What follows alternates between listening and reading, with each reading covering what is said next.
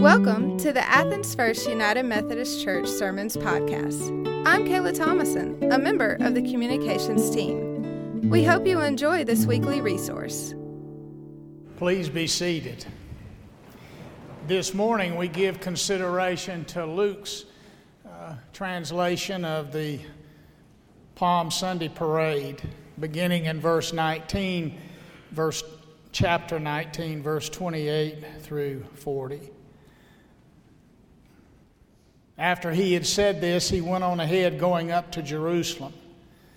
When he had come near Bethphage and Bethany at the place called the Mount of Olives, he sent two of the disciples, saying, "Go into the village ahead of you, and as you enter it, you will find tied there a colt that has never been ridden. Untie it and bring it here. If anyone asks you, 'Why are you untying it?' just say this, 'The Lord needs it.'" So those who were sent departed and found it as he had told them. As they were untying the colt, its owners asked them, "Why are you untying the colt?" And they said, "The Lord needs it." Then they brought it to Jesus, and after throwing their cloaks on the colt, they set Jesus on it. And as he rode along, people kept spreading their cloaks on the road, and as he was now approaching the path down from the Mount of Olives, the whole multitude began to praise God joyfully with a loud voice for all the deeds of power they had seen, saying, "Hosanna, Hosanna, blessed is he who comes in the name of the Lord. Peace in heaven and glory in the highest heaven." Some of the Pharisees in the crowd said to him, "Teacher, order your disciples to stop." And he answered, "I tell you, if these were silent, the very stones would shout out." Let us pray. We join the chorus of others this day, O God. Hosanna, Hosanna. Blessed is he who comes in the name of the Lord. Hear our voices of praise and thanksgiving, we ask. And may they resound all the days of our lives, we ask in Jesus' name. Amen. When the children came in this morning, it made me mindful of the time when I was a child in the First United Methodist Church of Warrenton, and we would do the same thing on Palm Sunday. It's a tradition in the church, most United Methodist churches at least, that the children come down the aisle waving a palm on Palm Sunday, and we sing, "Hosanna, blessed is he who comes in the name of the Lord." We all know it's Palm Sunday. You can't miss it when you come to church on this particular day. And I recall that parade. Parades are great, aren't they? Especially when they celebrate something wonderful, which they always do. There's nothing quite like a champions parade, is there? I mean, when the parade came down Lumpkin this year in January, if you were there lining the street shouting, "Go Dogs," or whatever it was you were shouting, that I hope was not profane. I hope you were shouting something encouraging and supportive. It was a great day, and even if you were home watching it on television and you weren't even present, you could enter into it and rejoice and be glad because the Bulldogs had vanquished the evil empire that we know as Alabama. We all know that's not true. I'm just trying to be funny. But it was a great day, was it not? Because a parade of champions is a wonderful thing. And when the Braves celebrated their championship, we reveled in that as well. It was a day to rejoice and be glad. There's nothing like a champions parade. And that was the case on this first Palm Sunday. Here rides in the one we have awaited for so many years. Blessed is he who comes in the name of the Lord. But we know that Holy Week is not only a story about Palm Sunday, it is also a story about the Last Supper, and it is a story about the crucifixion and then the resurrection to follow. We know that as this week unfolds, as one preacher said, the sugar comes off the pill, and it does. Day by day by day, as we celebrate this day but move into the week, the sugar slowly but surely comes off the peel. And it's because Jesus is attempting to address the impossible and the inevitable. The impossible being sin and the inevitable being death. Sin is something that characterizes every life, every person who has ever lived and who ever will live aside from Christ is a sinner. All have sinned and fallen short of the glory of God. We're told that from the Scriptures, and Jesus was coming to do something about that. If I ask you this morning to give me an answer, your answer would all be the same to the question, have you ever done anything in your life that was wrong? You would have to answer, yes, I have done things that were wrong. And there have been times you did something you knew was wrong, but you went ahead and you did it anyway. You knew there might be consequences for it, but nonetheless, you did it. So if I ask you, have you done anything that was wrong? Yes. Did you know it was wrong? Yes. Did you anticipate that you would experience the consequences of your behavior? You would have to say again, yes. Sometimes you got away with it, didn't you? Sometimes you didn't get caught for doing something that was wrong. But sometimes you did get caught and you suffered the consequences with mom or dad or teacher or principal or whatever it was. I watched television for 15 minutes when I was a freshman at the Citadel. And it cost me 80 hours of my life walking back and forth across the quad every weekend for 10 weeks. I knew it was wrong to watch TV as a freshman, but March Madness is a sin that beckons me each year. And I couldn't help myself. I went next door to a senior's room. He told me I could come. It would be okay. He even said I have a refrigerator in there that's covered up and it has some chocolate milk in it. And I went into his room with a buddy of mine from Jacksonville, Florida, Mike Budd. I'm not going to protect the innocent today because Mike was not innocent. I've known two people from Jacksonville, Bob Winstead and Mike Budd, and they both have gotten me in trouble all the days of my life. We walked into that senior's room. We took the cardboard off that refrigerator. We poured ourselves a glass of chocolate milk, which we had not tasted in months and months and months. We turned that television on, which we had not seen one of those in months and months and months, and there it was, March Madness. And 15 minutes later, somebody had to have given us up because the academic officer of H Company walked in the room, said, "What are you guys doing?" Except he said it in a more colorful way than that. 80 tours, 80 hours to walk back and forth across the quadrangle on Fridays and Saturdays. I knew it was wrong.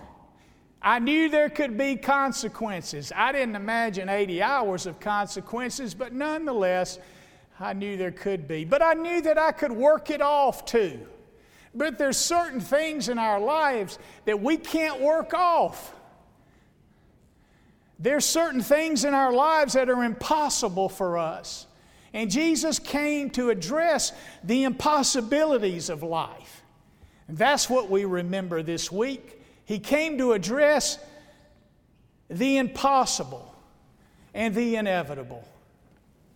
Several years ago, I was drawn in by the title of the article, World Death Rate 100%.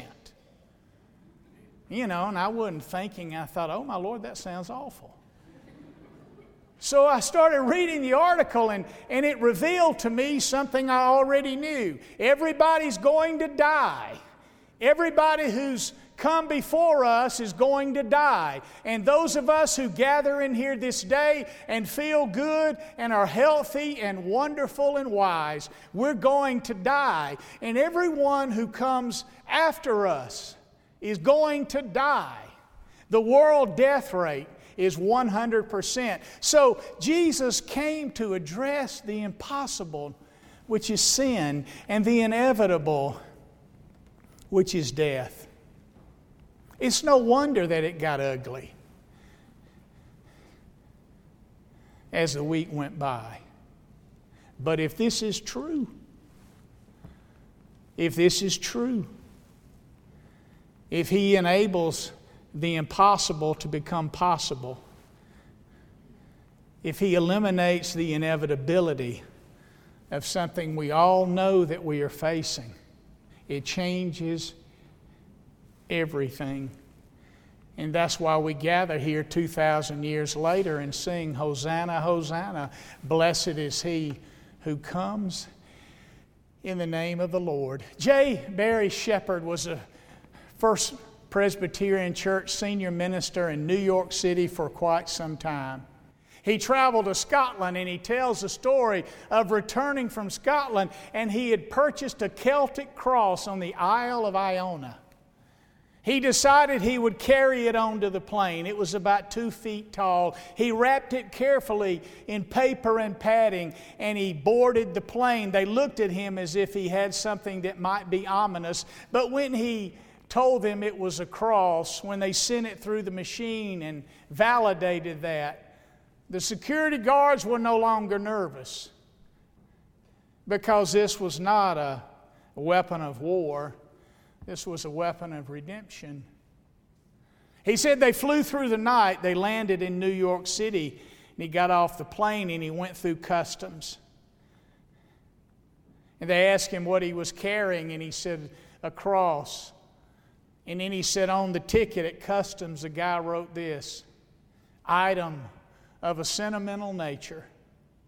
If we're not careful, that's what the cross will become, an item of a sentimental nature. In Scotland, they had asked him, what do you have to declare?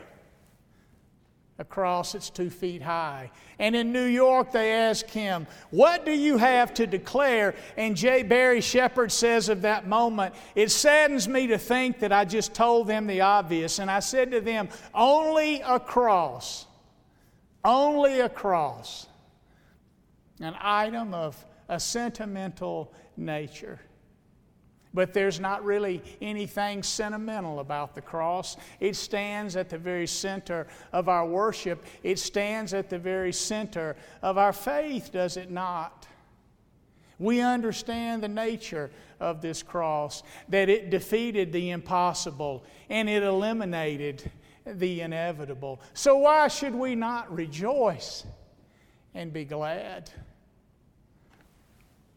I was reading something this week that Leonard Sweet had written a number of years ago. He was writing about the season that we are in, which is the season of Lent. The season of Lent has become characterized by giving up something, has it not? And you may have practiced that during this period. Oftentimes, Sweet observed, we give up something that we consume, something that we eat usually. The most popular item to give up for Lent is chocolate. Some people go so far as to distinguish what kind of chocolate they will give up. I know people who give up milk chocolate, but they don't give up dark chocolate because dark chocolate supposedly has some positive medicinal properties. This is a season of giving up. But Sweet writes, and this struck me, sacrifice is really not about giving up something.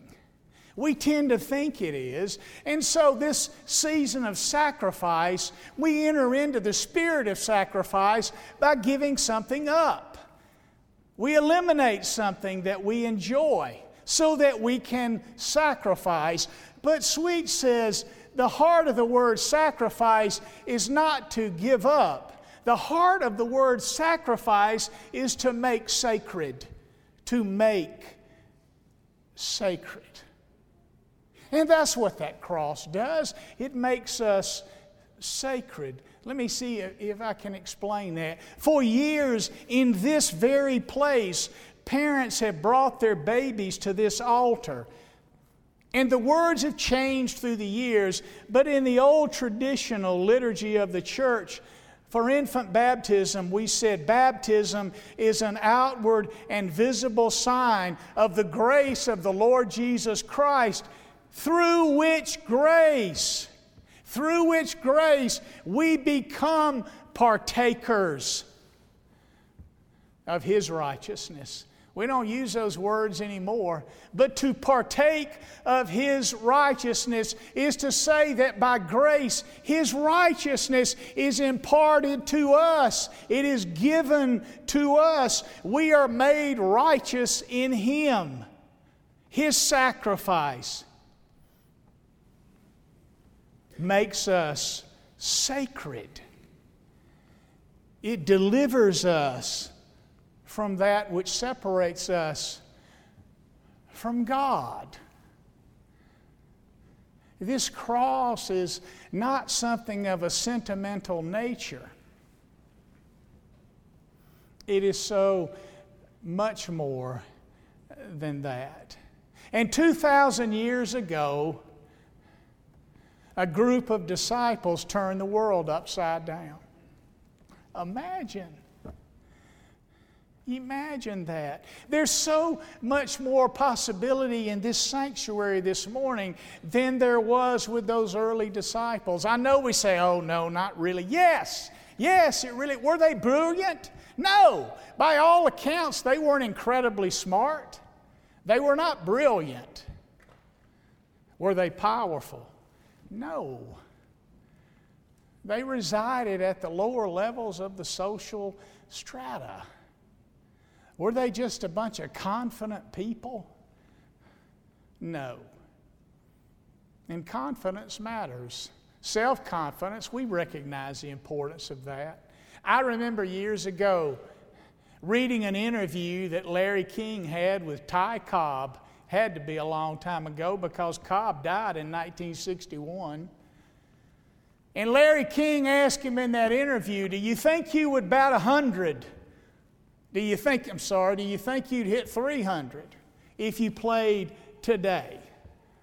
And Ty Cobb said, well, probably not. And King said, well, is it because of the night games? So many more today than there used to be. Or is it because of the artificial turf that wears your body out? Or is it because of just all the travel that takes place now in baseball? Is that why you think even though you're a lifetime 367 hitter, you probably wouldn't hit 300 today? And he said, no, that has nothing to do with it. And Larry King said, well, what then? And he said, well, Larry, it's because I'm 70. I have a lot of confidence in what I'm able to do. I think I could hit 270 or 280 today at 70, but I probably wouldn't hit 367. That's confidence. That's important, especially for a boy from Narrows, Georgia. I don't even know where that is. I thought he was from Royston. I'm assuming Narrows is very close to Royston. But there is no confidence. There is no confidence like Christ confidence. They were not brilliant. They were not powerful. They weren't even confident.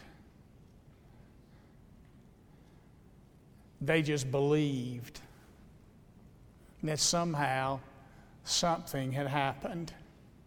Someone had come along and entered into their life experience and changed it. And He does the same thing every single day. So their confidence came in their confidence in Christ. Their confidence came in the power of faith and hope and love, these three. When you were a young child in school, you learned addition and subtraction. And then if you're like me, you learn multiplication. Multiplication is an interesting possibility when you consider it at that age and that stage of your life. I received a card of the multiplication tables and we had to memorize it. And I remember it wasn't just 9 plus 9 equals 18. It was 9 times 9 equals 81. That seemed bigger. That seemed better. That seemed fuller. Think in your mind the highest number that you can begin to fathom. And you know on the left side of the equation, when you place that number there and you put a times mark and then you put a 0, that you're going to equal 0. No matter what you multiply times 0, it equals 0. And when we put life on the left side of that equation and we multiply it by anything other than faith and hope and love, we come up with 0. That's just the way it is. That is the answer. But you see, they multiplied their lives. My life times faith and hope and love in Christ equals far more than I could ever dream or imagine. So these unpromising disciples, these common fishermen from Galilee, which was considered hillbilly country, they turned the world upside down. And somehow, somewhere, some way, throughout the 2,000 years the church has been in existence, we've begun to doubt that just a bit. And we don't know if we can move from this place this many more than the early church began with and really make a difference in that big, bad, troubled, overwhelming world. If it happened then, believe you me, it can happen again. Where do you stand today? Where are you in your relation to the one who came into the city to cries of Hosanna, Hosanna? Blessed is he who comes in the name of the Lord. Where is your place among his people? What is he calling you to do? What is the essence of your purpose today? Just today. Several years ago, I was watching a 4-part, 5-part, something part series on George Washington. I enjoy those. And there's this scene when an emissary is sent to Washington from those who are, writing declarations of independence, those who were seeking to lead at that time. And he's asking Washington how things are going. He's wanting Washington to provide him an assessment and evaluation of what is going on. And this occurs at Valley Forge. We all know the story of Valley Forge. They're freezing to death. There are holes in their uniforms and they're running out of ammunition and they've got to make a move. Otherwise, the cause will be lost. And this man comes into the room with Washington and he says to Washington, "You're a great man and you have done a magnificent job of leadership," and on he goes. And you can tell that Washington is growing weary of all this praise and adoration. And he finally looks at the man and he asks him this one question: where do you stand in relation to the cause that I represent? I don't want to know about how great I am. I want to know where you stand in this great and glorious cause that I, George Washington, represent. It's the question of Holy Week, is it not? Here at the beginning of the week, where do we stand in relation to this cause that he represents? Our answer to that question will make a huge difference, not only in your life, but in those who live around you and with you, those in this community and those in this church. Where do we stand in relation to this great, grand, glorious cause of Christ? I would encourage you this day to consider very carefully that question. And let us go forth and live this life that we are called to live. This compelling life that turned the world upside down 2,000 years ago.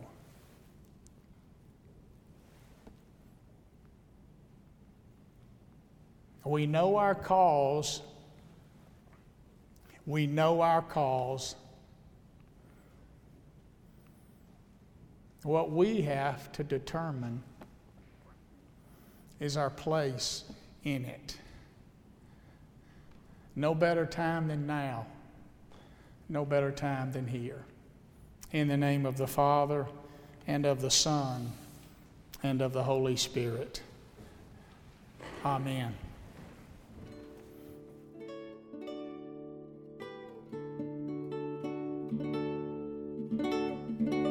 Thanks for listening. To listen to more sermons, read past devotions, or look up opportunities on how to connect, visit us at athensfirstumc.org. Stay in touch with us throughout the week by following us on Instagram or Facebook at Athens First UMC.